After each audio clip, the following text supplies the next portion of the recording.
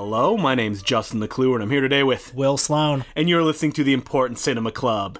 And on today's episode, we're going to be talking about everyone's favorite comedian, Beat Takeshi. I think we all remember when we were growing up watching the Two Beats on Japanese TV, Yep. listening to some of their classic manzai comedy. It's really the Jerry and Dean of our generation. But, of course, you might not know this, but Takeshi Kitano, also known as Beat Takeshi, is actually not only a comedian. Did you? No, he does other stuff? Kind of like the number 23 that Jim Carrey did? Well, putting that aside, he's a director, an actor, a painter, a novelist, a film critic, a TV host, a magazine columnist, even a recording artist. At his peak, in the year 1996, he had 7 network TV shows that he hosted. I just watched a documentary about him, and at one point they say he has to go record one of the 9 shows that he does. Okay, well, there you go. That's insane. I actually talked to one of my friends, Christian Murdoch, who spent 5 years in Japan, and he said you could not turn on the television without seeing Takeshi Kitano somewhere. Well, over here, though, his fame rests basically on 2 things. The movies that he directed and starred in, particularly the Yakuza gangster films, Sonatine and Hanabai, which translates to fireworks, and also the fact that he's the producer of Most Extreme Elimination Challenge. Which, not only the producer, he's host. Also the star of Most Extreme Elimination Challenge. Yeah, which is one of many TV shows along those lines that he's hosted. But he's also hosted, like, TV shows about the economy. He's hosted, like, serious panel discussions. He had a show about the solar system. So, Takeshi Kitano is everywhere in Japan. But, as you said before, not really in North America. He's mostly known by art house crowds, especially in his most popular period, the 90s. And that's why it feels a little weird, talking about him as Westerners, because the people in Japan have so many different associations with him that we don't have. We can't look at his films and be informed by his entire body of work that goes around it. Yeah. Because it recontextualizes things for Japanese audiences. When we just have this one piece of art in front of us, and we also know that he did comedy at some point. We basically know him as the Japanese Dirty Harry with a bit of an offbeat sense of humor. But let's go back all the way to the beginning. We touched on it a little bit. Takeshi Kitano is famous for starring in a comedy troupe called The Two Beats. And this was a form of comedy where 2 men get on stage and argue with themselves. According to such concrete places like Wikipedia, he mostly got famous for making fun of the elderly, the handicapped, and other un-PC stuff. Yes, just recently, a few years ago, he made some not very nice comments about gay people. Oh, no. That became controversial. He, apparently, somewhere on Japanese TV, he made some joke about, well, President Obama wants gay marriage. Maybe we should have marriage to animals next, which he had to apologize for. I mean, coming from most people, that would be a horrible statement. I want to, because I like him so much, I want to give him the benefit of the doubt. That is like the lamest of satirical riposts. It might just be like, one of many dumb, provocative things he's said over the years that he doesn't actually believe. Well, when you have to create so much content, right? You're going to say a lot of stupid stuff. Yeah. Manzai comedy, the definition is that it's fast talking and really based on puns and misconceptions. But the Two Beats were also known for the fact that they were considered too vulgar for network TV at the time. They got really in trouble at one point. I think one of their specials, he had to, again, come out and apologize for what he said in it. So as an actor, as a TV personality, he's known as Beat Takeshi. As an art house filmmaker, he's known as Takeshi Kitano. And he actually makes that distinction himself between the things that he considers comedic work and the things that he considers artistic work. And it's such a sharp dichotomy because he's such a show like Most Extreme Elimination Challenge is so base. It's the lowest common denominator. But the films he makes are so kind of arty and ethereal. And in fact, most of the movies he directed have not been box office successes in Japan. His first film, Violent Cop, actually was supposed to be a fairly straightforward movie that he happened to star in. It was going to be directed by Kinji Fukasaku, who later directed Battle Royale, which Kitano also starred in. But when Fukasaku had to drop out due to scheduling conflicts, Kitano took over himself to direct, which he had never done before. He doesn't look back on that one very fondly. It's been forever since I've seen it. Yeah, he talks about that it's kind of a very dry run of his sensibilities. It's a straightforward Dirty Harry kind of movie with that Kitano touch where there's a lot of hanging out, if you will, or as he specifically says, a lot of walking around because they couldn't make that runtime, so they padded it out, and it just kind of became his style. The movies are very slow, they almost have a transcendent quality to them. The plots are very minimal, but punctuated by sharp and startling bursts of graphic violence. I gotta be honest, as someone who I would describe myself as an Asian film enthusiast, I had never seen a Takeshi Kitano film other than Zatoichi and Getting Any. I have to say I'm really surprised by that, because in kind of the mid-2000s to the mid-90s, in that period, he was kind of like inescapable if you were interested in Japanese film. Kitano was somebody who, like when I was in high school, I went through a brief period of being like really into him, and then I haven't thought about him that much since. I just think because his movies haven't had that much play over here since then. Yeah, I think he just hasn't really had a hit like he had back then. So, I mean, this week to me was just a good opportunity to kind of become reacquainted with the movies and find that I still like them. I watched so many of his movies this week that once I discovered his stylistic tics, they really resounded with me. The slow pace that I would describe as hangout cinema, the bursts of violence, the deadpan style to everything that he does. And he's also super funny. So funny. One film that I know that me and Will both watched was Getting Any. One of the funniest movies ever made. Now, Getting Any starts with a very simple premise, which is a man wants to buy a car so he can have sex in it. Or, as he likes to say, car sex. Well, because he realizes he's a young, very dim-witted loser who has never had sex, and then watches a softcore porn movie where somebody has sex in a car and says, I've got it. If I get a car, women will want to have sex with me. And the whole movie is his misadventures trying to get a woman to have sex with him in a car. Just skit after skit, almost Road Runner-ish, but they just keep expanding and going in these insane directions. And then after a while, he'll be like, well, I bet if you go first class in an airplane, people will want to have sex with you there. How will I get into an airplane? I know, I'll rob a bank and get a ticket. Or another one is like, he'll go to a factory and then he'll be able to make a gun so he can rob the bank. Everything becomes more and more convoluted until it ends. And I don't think this is a huge spoiler, but it ends with him being turned into a half man, half fly. Yes, that's right. I mean, just like every scene is so... I almost never, when I'm just watching a movie alone, like laugh out loud. Mm-hmm. Like I don't sit stone face, just it's like taking it in. You laugh usually when you're with other people. I laughed all the way through this. He turns invisible. He finds himself on the set of a samurai film. You remember the scene where he wants to pick up a girl at a bus stop, and then later he runs into the same girl because the bus is broken down. She says, hey, can you give me a ride? He says, okay. And then she says, hey, he'll give us a ride. And then everybody from the bus gets into his tiny car and they're like hanging off the top of the car. Or there's another scene when he's got a car that's like the whole exterior frame of it is broken down. And then to repair it, he's like put cardboard boxes all over the car to like simulate the frame of it. And this is just like a drip in the bucket of how many gags are in this thing.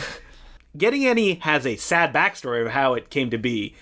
When Takeshi Kitano made it, he was at a very low point in his life. A lot of people around him described him as kind of acting insane. And after the film came out, there was a suicide attempt. Well, he calls it an unconscious suicide attempt. Yes, where he crashed his motorcycle, which resulted in a part of his face being paralyzed. And the joke that many people have said is, what part? Because... I think, more than anything, when we're talking about what the appeal of Kitano's films are, it comes down to Kitano himself as a presence, and more specifically, his face. His face he looks weird. He looks a little bit like his face is a little bit flattened, and he's got these big circular eyes where the pupils seem just a little too big. Yeah. And he's been called kind of a Buster Keaton-like stone face, which isn't exactly true because he smiles a lot in his movies. But there's an opaque quality to his face. Even when he's smiling or laughing or when he seems angry, it seems like you're not even sure that's what he was really thinking. Yeah, which plays a lot into the gangster films that he ended up making. Like Sonatine have that kind of comedy even when it gets really violent. Well, the most indelible image of that movie is when there's a shootout at a bar and it cuts to Kitano firing at people and his face is just like absolutely indifferent. And that's a stylistic tick that he has in a lot of his movies, which is that people will just like stand there, stone-faced, reacting to something violent going on, usually off-screen. Speaking of getting any, did you know that movie, when it came out in Japan, was marketed as the first film by Beat Takeshi? Even though it was his like fourth or fifth movie, as if to say, okay, forget about Takeshi Kitano. This is the comedian making a movie. Here's the guy you like. Well, because as you mentioned before, his films were very financially shaky when they were released in Japan. And basically he got to keep making movies because Sonatine and Fireworks, which were not successful in Japan, ended up winning awards at film festivals and getting attention in America. Quentin Tarantino released Sonatine through his Rolling Thunder vanity label. I think that Fireworks is probably my all-around favorite Kitano film, and that's not a big boast because it's most people's favorite. Yeah, I don't know. I think Getting Any's probably my favorite, but even though it's not the most typical of them. Well, okay, Getting Any is my favorite, but yeah. As far as dramatic film, it's my favorite Takeshi Kitano film. Yeah. My favorite Beat Takeshi film is Getting Any. Yeah. Well, let's talk about Sonatine for a minute, though, because it's probably the most famous one. Is it? I think so. Because Fireworks is the one that actually won... It won the Golden Lion. Yeah, that's right. Well. Anyway, I think Sonatine is at least the most quintessential of them. Sure.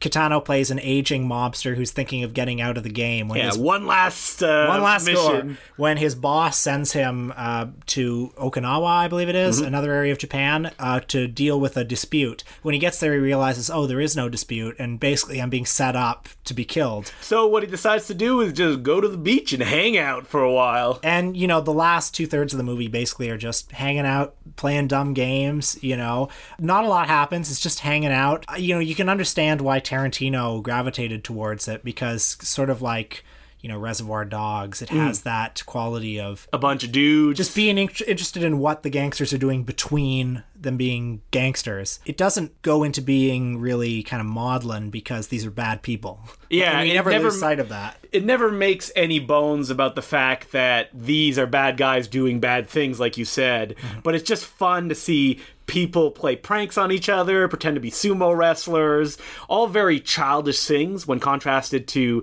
the evil people they actually are. It's what makes it appealing. And I guess the transcendent quality to it comes from the fact that basically these guys are marked for death. And having been marked for death, they can basically just live this time on the beach almost like free of any concern in a way. It's like, well, we're going to die, but we do have this nice time on the beach. Kitano as a director kind of shoots everything in the same coldly dispassionate style. So the stuff on the beach feels the same as the early scene where Kitano as the mob boss is like dumping somebody in a river to drown them. And just waiting to see when they'll drown by making it worse and worse as it goes along. Yeah. The beach shows up a lot in Kitano's films. And it's funny because I heard in an interview, someone asked him, like, why? Do you like the beach? Do you find it peaceful? And he went, no, I find forests peaceful. You're one with nature and stuff like that.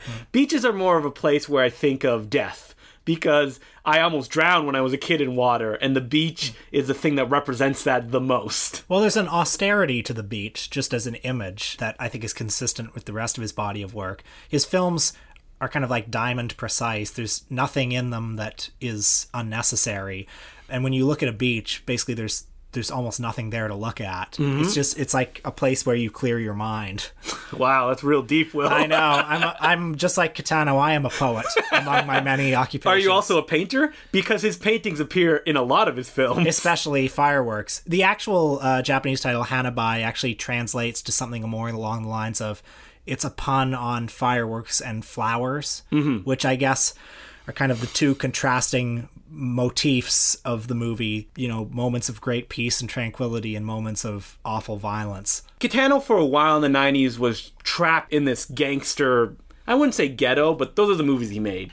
He even did a movie that took place in America called Brother, where it was just more of his gangster shtick, with the violence a little bit more heightened, but still that same hangout kind of vibe. That's one I haven't seen in a long time. You watched it this week, right? Yeah, there's not that much going on. It's like Kitano for beginners. What I remember about it is that Omar Epps kind of overplays it in his role. Yeah, that's fine. Probably the most emotional performance ever in a Kitano film. I also remember that Kitano like can't speak English very well. Oh no, he can't. Yeah, but that's made like part of the movie. Mm-hmm. So Kitano, with these kind of struggles at hitting box office success, was finally given the reins to something that was surefire, which was a reboot of the Zatoichi films, with Kitano himself playing Zatoichi as a bleach blonde-haired blind swordsman. What is the Zatoichi series? It is a series where a man walks through the Japanese countryside with a cane sword, and he is blind. And he is badass, and he wins the day every time. And there were something like... 30?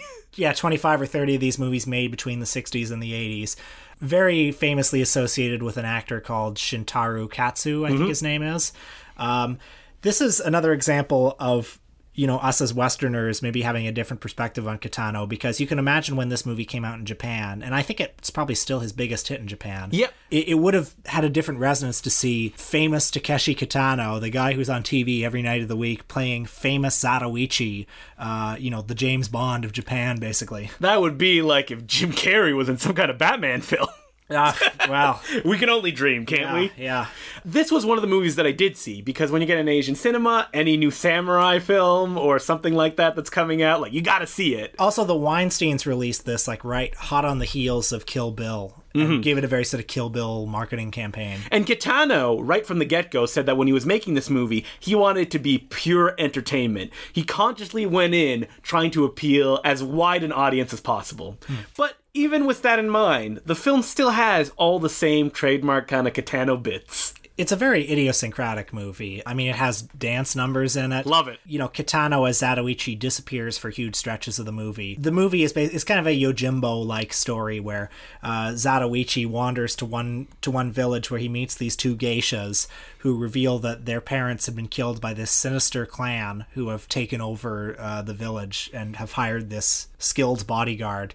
And Zatoichi doesn't exactly declare war on them, but one by one, the gang starts disappearing. If you compare it to any of his gangster films, it almost has the same structure, and the gunfights are just replaced by sword fights. Yeah. Where as much blood is spilled as in his previous pictures. But Kitano's movies have this sort of relationship between, like, beauty and bloodshed, and so in this movie, there are so many scenes where, you know, people are like building a house or are working in the fields, and it's scored in sort of a percussive way. Yeah, like it's a musical. Yeah. So there's something about the worlds that he creates, even though they're so violent, there's kind of a gentleness to them at times, and, a good humor to them. I think that the way that they're presented as well in such a deadpan fashion, because like at the end of Zatoichi, he fights a bunch of ninjas, it's portrayed in a kind of parodic way, as opposed to it being something serious where there's actually a threat of danger. And the film itself ends on something that angered a lot of people, where Zatoichi seemingly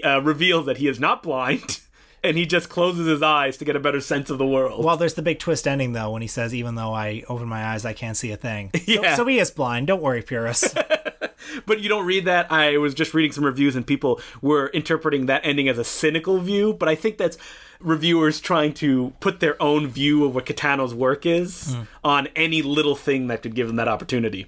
Before we move on in Kitano's career, maybe it's worth noting that he might also be familiar to Western audiences for Battle Royale, and he's in Battle Royale. No, yeah. And Johnny Mnemonic. That's why Will responded to me raising my hands, because I was getting really excited to talk about Johnny Mnemonic. And also he's in Merry Christmas, Mr. Lawrence, the famous Nagisa Oshima film. Which was his first acting role, and actually gave him the acting bug.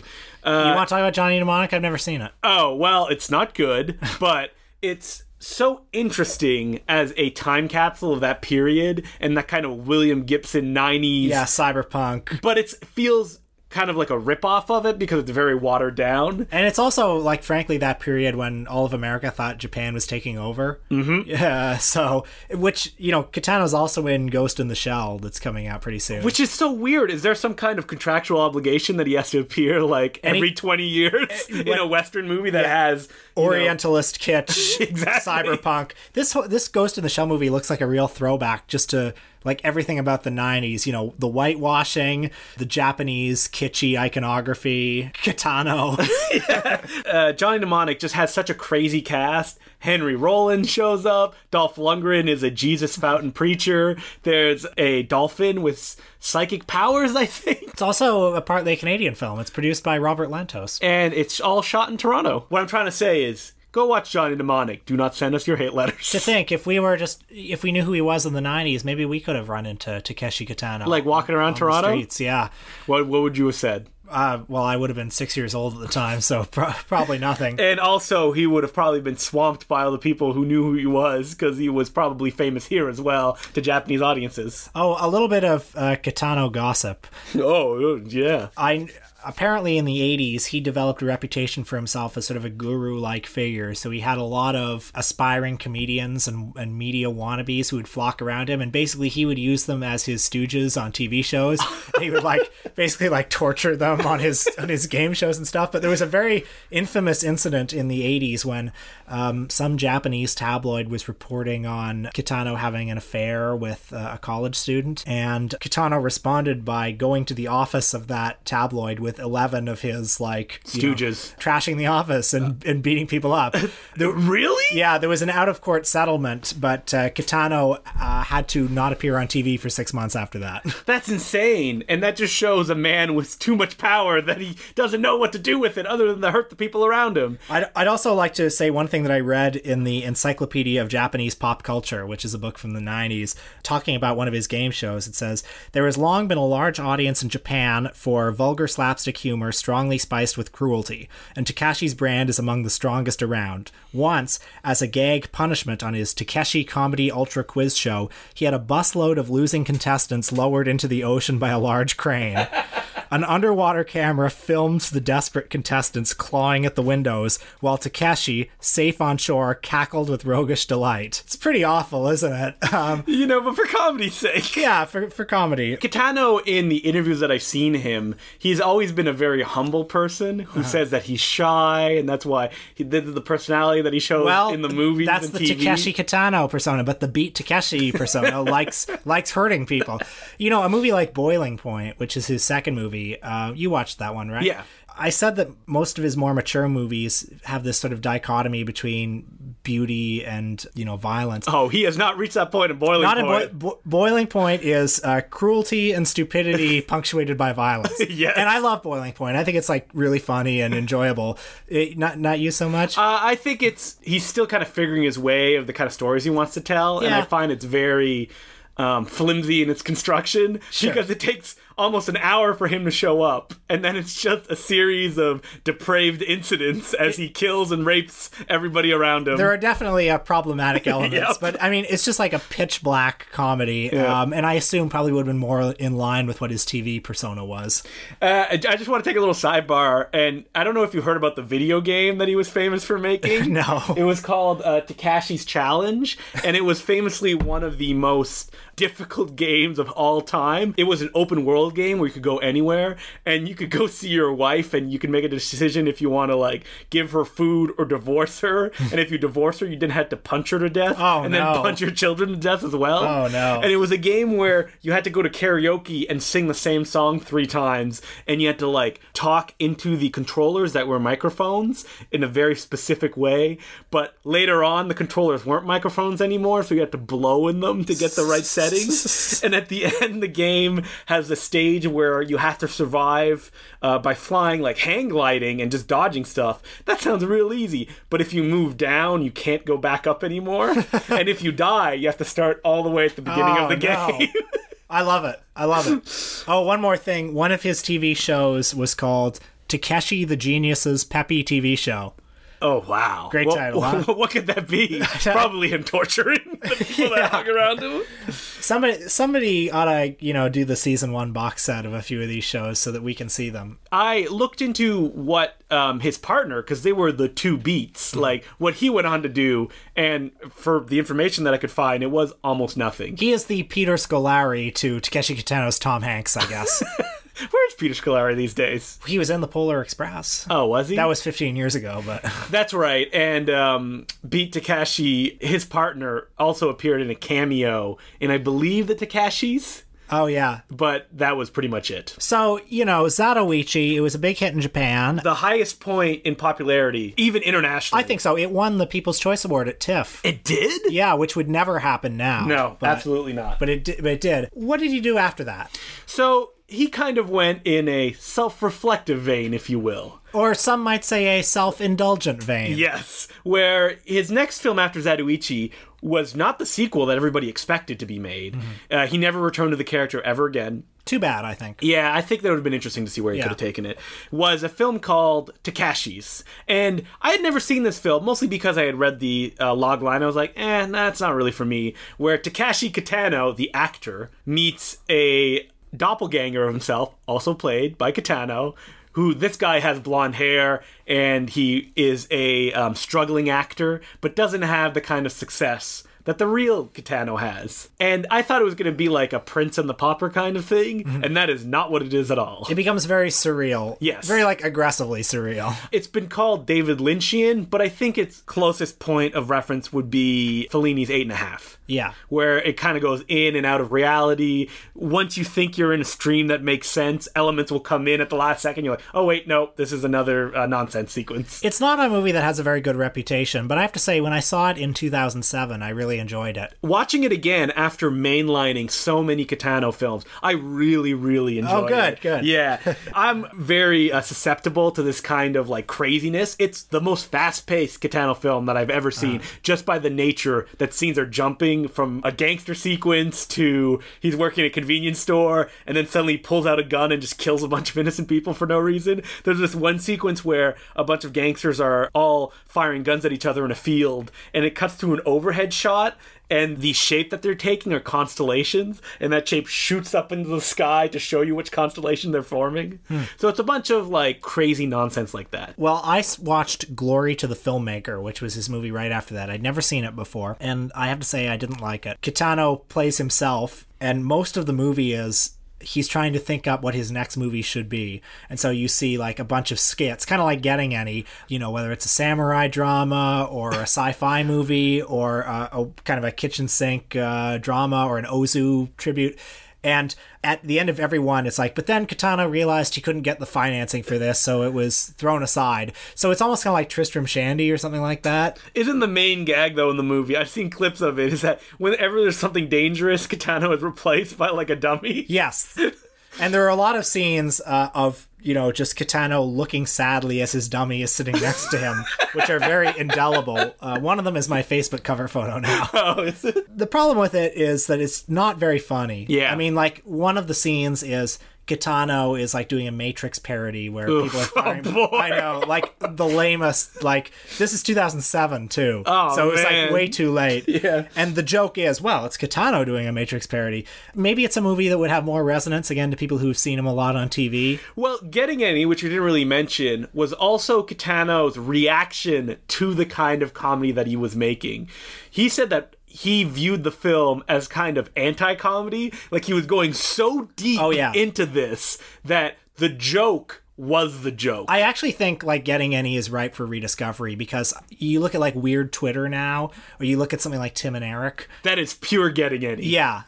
After Glory to the Filmmaker, he's been kind of, in the winds, if you will. He made Achilles and the Tortoise, which I saw at TIFF at the time and wasn't that impressed by, frankly. And then he went back to the gangster well with a film called Outrage. Which I enjoyed. Yeah. It's not one of my favorites. It's basically a movie that has one idea, which is that there's no honor among thieves. And, it's just gangsters killing each other one by one, and which is a little bit sad, because that's the same kind of territory that he mined all the way back at something like Brother. Well, it feels like a very conscious attempt to kind of recapture the magic. I mean, I like it because it's still Kitano. It's still Kitano. It's him doing what he does best, and it's funny throughout, and it's his most violent movie, probably. But then I saw Outrage Beyond, the sequel. I didn't like it very much, and I think the problem was that it tries to create this almost Godfather 2 mythology around the series. And it's Outrage was not a sturdy enough ground to build a house on, And since then, he made a Yakuza comedy that I haven't seen. And I only heard about it for the first time this week, but it came out 2 years ago. And I think that other than that, he seems to be a director trying to find where he wants to go or what story he wants to tell at this point. Yeah. He is still an actor. Like we mentioned, he's in Battle Royale. He's in Johnny Mnemonic. And he's going to be in Ghost in the Shell next month. I don't think that'll be his breakthrough performance, but... I mean, he's almost 70, I think. I don't think there is a breakthrough performance coming at this point. And considering that he's been in, like, 9 TV shows a week and a multitude of award-winning movies, he could probably rest easy. But here's what I'll say. I've been a little hard on some of the later Kitano films. I mean, hasn't everybody? But even a movie like Glory to the Filmmaker, I kind of enjoy it just because, like, I get to spend time with Beat Takeshi. He's just an endlessly fascinating person to look at. And and even in a lesser movie, like, it still kind of has his style, his sense of humor. It has that flavor. Well, we didn't mention it, but he also directed a lot of films where he doesn't star in.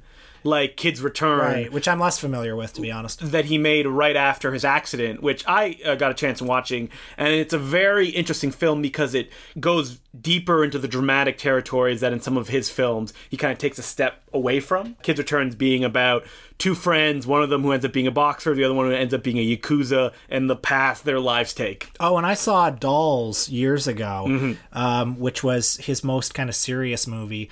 It was inspired by Japanese puppet theater. I'm no expert in this stuff, but like tragic puppet theater, basically. Yeah. So it's 3 tragic stories, and I remember finding it very moving when I saw it, 10 years ago. Didn't you try reading a book about his work? Well, I tried reading this book called Beat Takeshi versus Takeshi Kitano, which was translated from Japanese, and I'd heard that it was like Kitano's favorite book about his movies.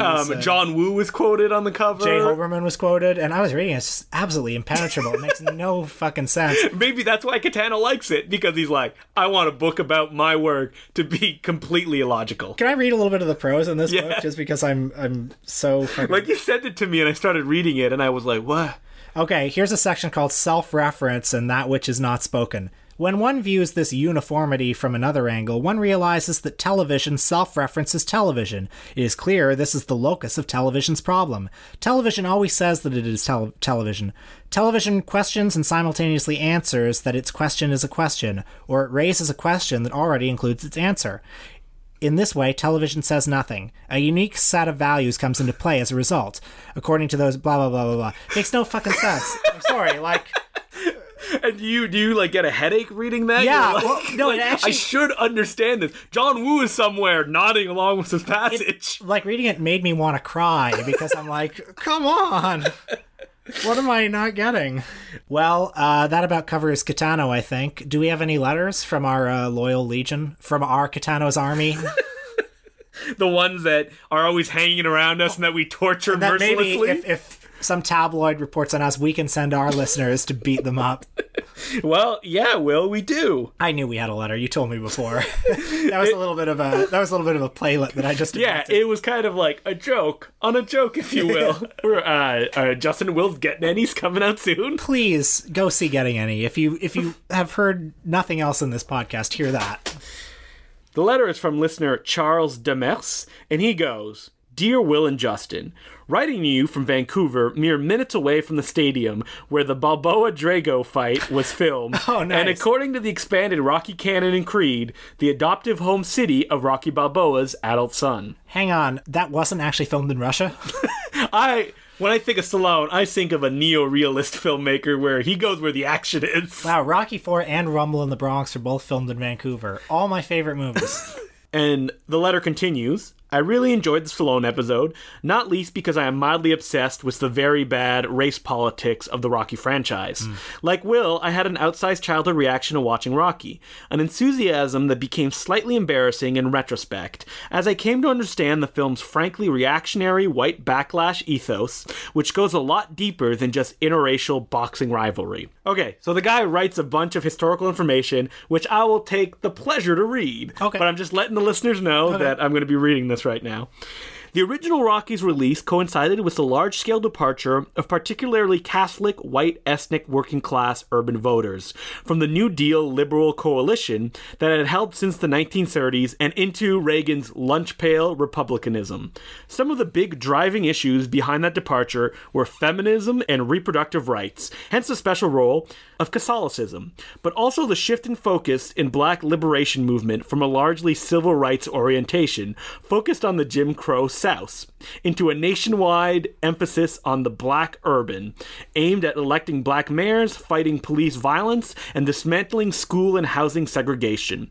It's in this context that the Rocky movies pitch big city white ethnics, Italian Rocky, Jewish Mickeys, as the real underdogs in a fight against flashy, handsome, wealthy Apollo Creeds and his subsequent avatars, which became genuinely politically toxic. Even after the black Italian truce struck between Rocky and Apollo in Rocky III and Rocky IV, the series returns to form with the ultra-cynical and overly litigious Don King stand-in character in Rocky V. In the world of Hollywood, Italians are arguably the least lily white of whites. We see their ethnicity in a way that we don't see Irish, Polish, German, or to a certain extent even Jewish ethnicity in American film. Since borders tend to be where the skirmishes are, Italian-American stories on film often depict the politics of the American color line with an immediacy that other white stories lack. For instance, on The Sopranos, or from the other perspective, a great deal of Spike Lee's best filmography concerned black Italian proximity and antagonism. Does this overlong letter lead to a question? Well, thanks, Charles, for a nice little history lesson. Yeah, no, it's interesting. Yes, it does. I wanted to know what you guys thought about Ryan Coogler's Creed.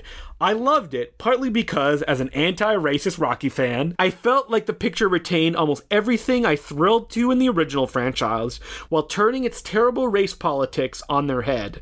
Also because, as stated earlier, the film established in a throwaway line that Rocky's kid lives in Vancouver, and I just love the idea of having him close by. Anyhow, big fan of the podcast, Charlie Demers. P.S. My wife met Jackie Chan once. Oh, shit. All right, we got to talk about his wife meeting Jackie Chan. Where could this happen? Can you actually write back and tell us more about that? Because I want to hear more. I can't believe that we didn't Was it during the filming of Rumble in the Bronx? It must have been. Oh, shit. I want to hear all about it. Anyway, it is amazing that we didn't talk about Creed. Yeah, I don't know how that didn't come up because at the time, me and Will, that's all we were kind of obsessed about was Creed. We were recording this podcast at that point, were we? I believe we were. I think it might have been shortly after. It was on my top 10 that year. Yes. And Creed is a film that, after I got this letter, I really thought about what, the racial politics of Creed are. And thinking back on the kind of challenges that the character faces, it's almost portrayed in a more economic disparity between... Oh, yeah, class. Yeah, class. Michael Jordan's character, because he's at such a high class and son of boxing royalty, has difficulty wanting to achieve the dreams that he wants to have. Yeah, that's interesting. And a lot of the movie follows him kind of transgressing class lines.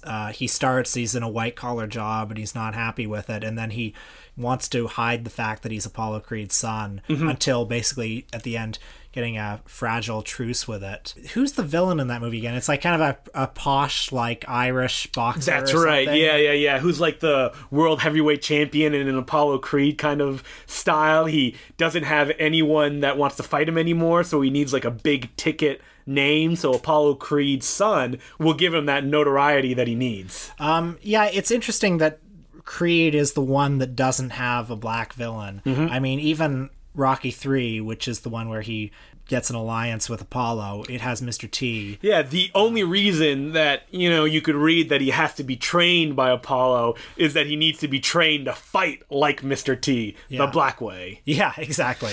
And we all know the only reason that Apollo is there is to, fend off accusations of racism. Yeah. I mean, I don't have much to add that the letter didn't, I think, accurately summarize.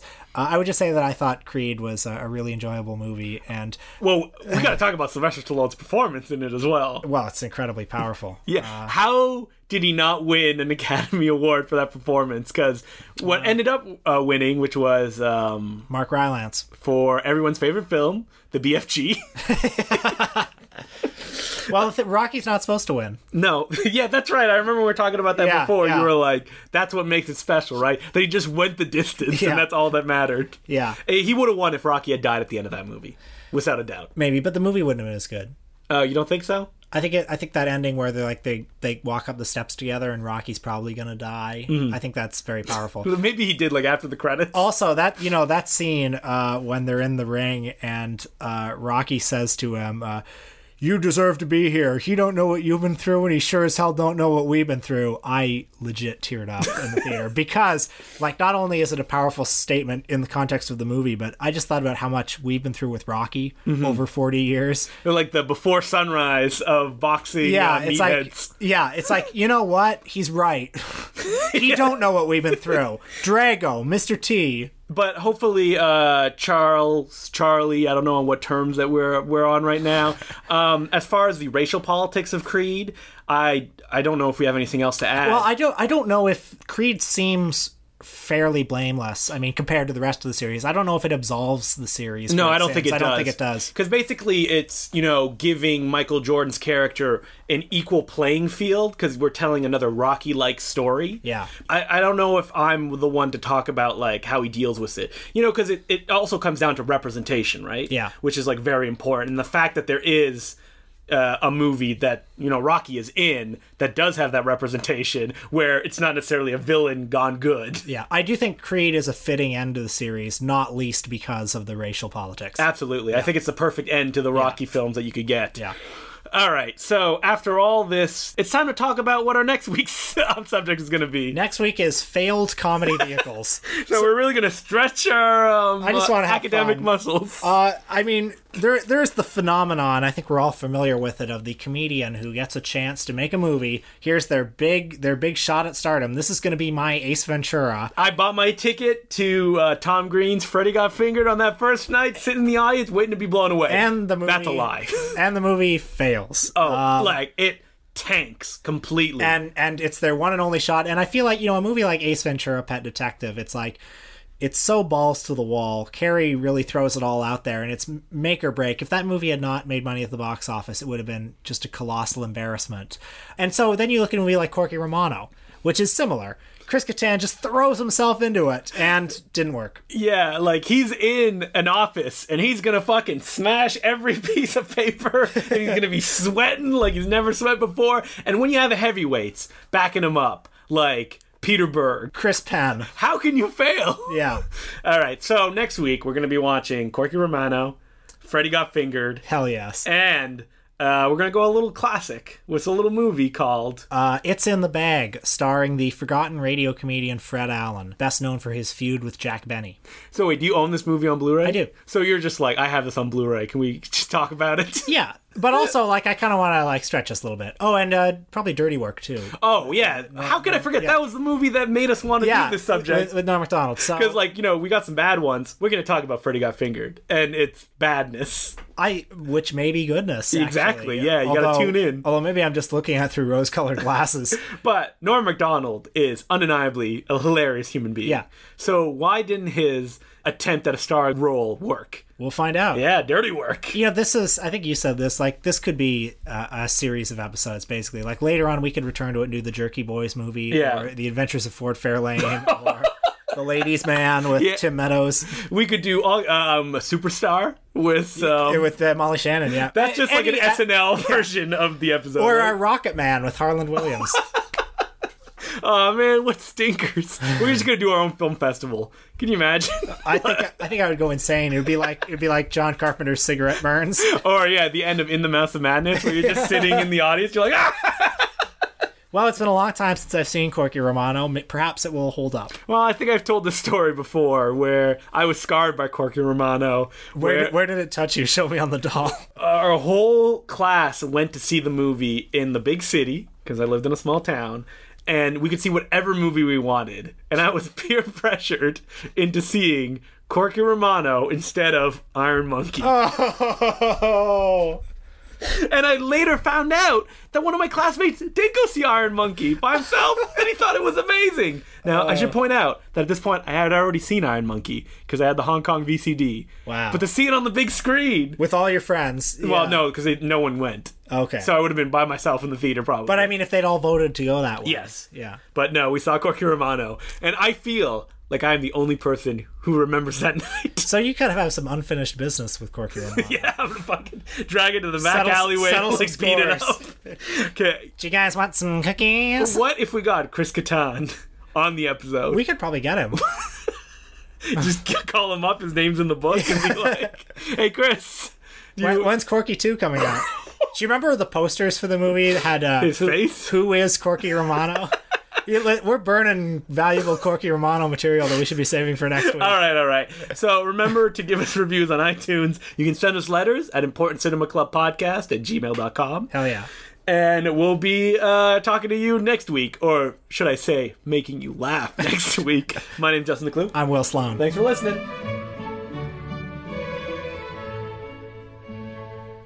So we were just looking at my DVD collection that watches over us like a movie god while we record this podcast. I'm worried it's going to fall over at any given moment. No. It's not going to fall over, Will. Don't worry.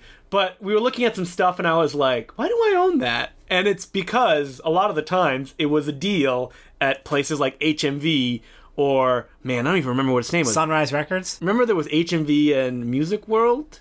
Oh, yeah. God, that's a long time ago. Yeah, and I remember there would always be those two. And then, of course, Sam the Record Man, also downtown. Mm-hmm. But now, HMV will be no more, because they've announced that they are closing down their business. So there is no dedicated movie place that exists anymore, other than... Bay Street Video. I mean, like, chains. Yeah. In Canada, or... I don't know about America. Yeah, I don't know either. Like, well, I guess there's, like, Target and Walmart. But you didn't usually go to HMV very often, right? I mean, I work very near HMV, so it was very easy for me to just, like, drop in, on the way home, which I did a lot. Oh, you did? Like putting a pie on the windowsill, basically, for me. And the one in downtown Toronto did carry, like, a lot of more third-tier or fourth-tier discs. Oh, yeah, I bought, like, tons of crap from HMV over the years. Their Criterion collections were always, like, dependably, like, $5 less than Amazon, so... HMV is also a place that is very important in my youth where I would go... And when they would have, like, 2 movies for $40, I'd be like, I really want this one. And then I'll buy some other bullshit that I don't need. And you know what? Like, isn't that crazy, though? Because you're upselling. Like, why not just spend $25 on the thing you want rather than spend $40 on a thing you want and something you don't want? Yep. And yet, how many times did I fall in that trap?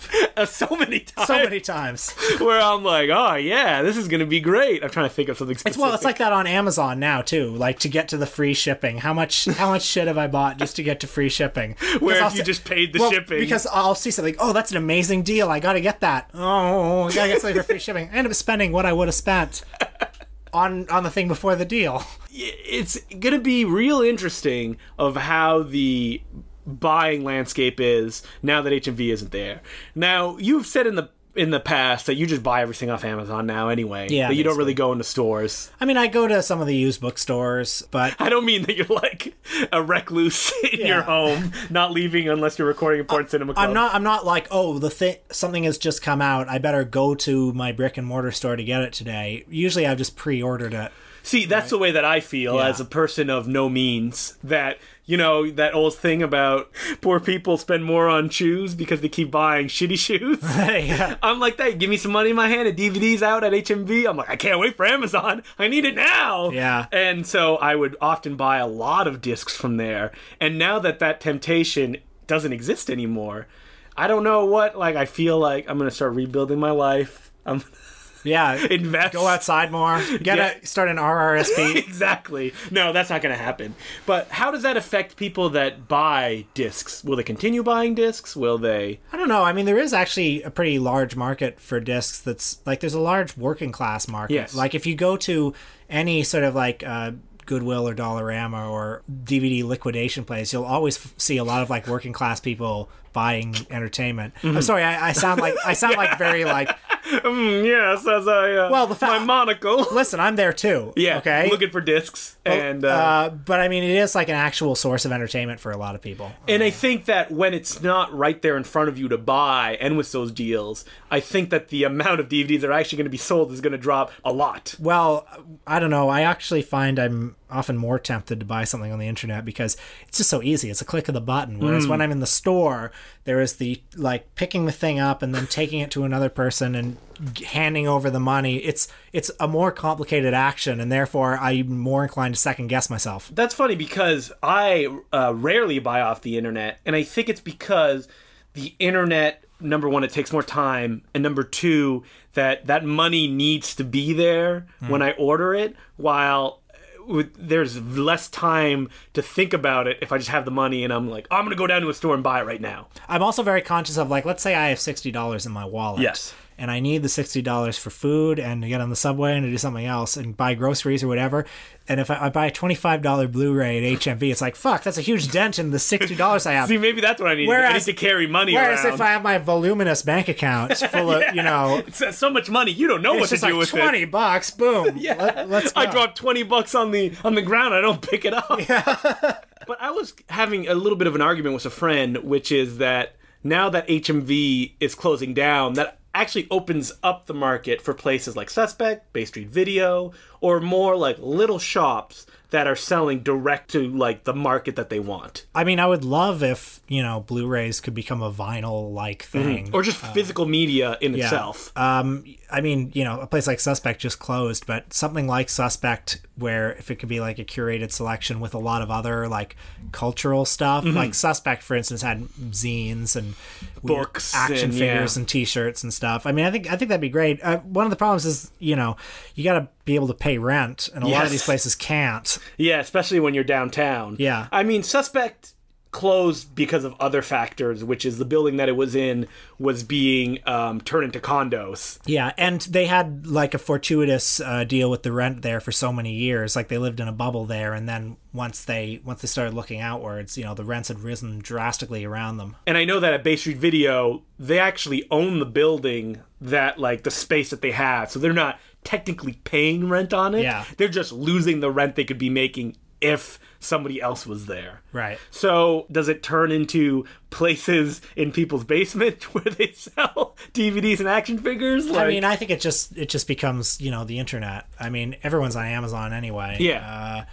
I think fewer and fewer like normies will buy DVDs. Fewer and fewer normies are buying DVDs. But I think that's why like the collectible market we're segueing back into the time of Laserdisc. Yeah. Where Laserdiscs were almost insanely expensive. Yeah. Like they could be up to $100 for the special edition of Peter Jackson's The Frighteners. Yeah. And it's going to be very specific people, because we've talked about this before. The DVD and Blu-ray market, as far as new releases go, has never been better than it is right now. Yeah, because they're targeting insane people like us. Yes. And those are the people that are buying it. So these little stores, I feel, will live on the outskirts. I hope so. I hope there's a market for something like this. But you won't go there because, it's too far. I have Amazon.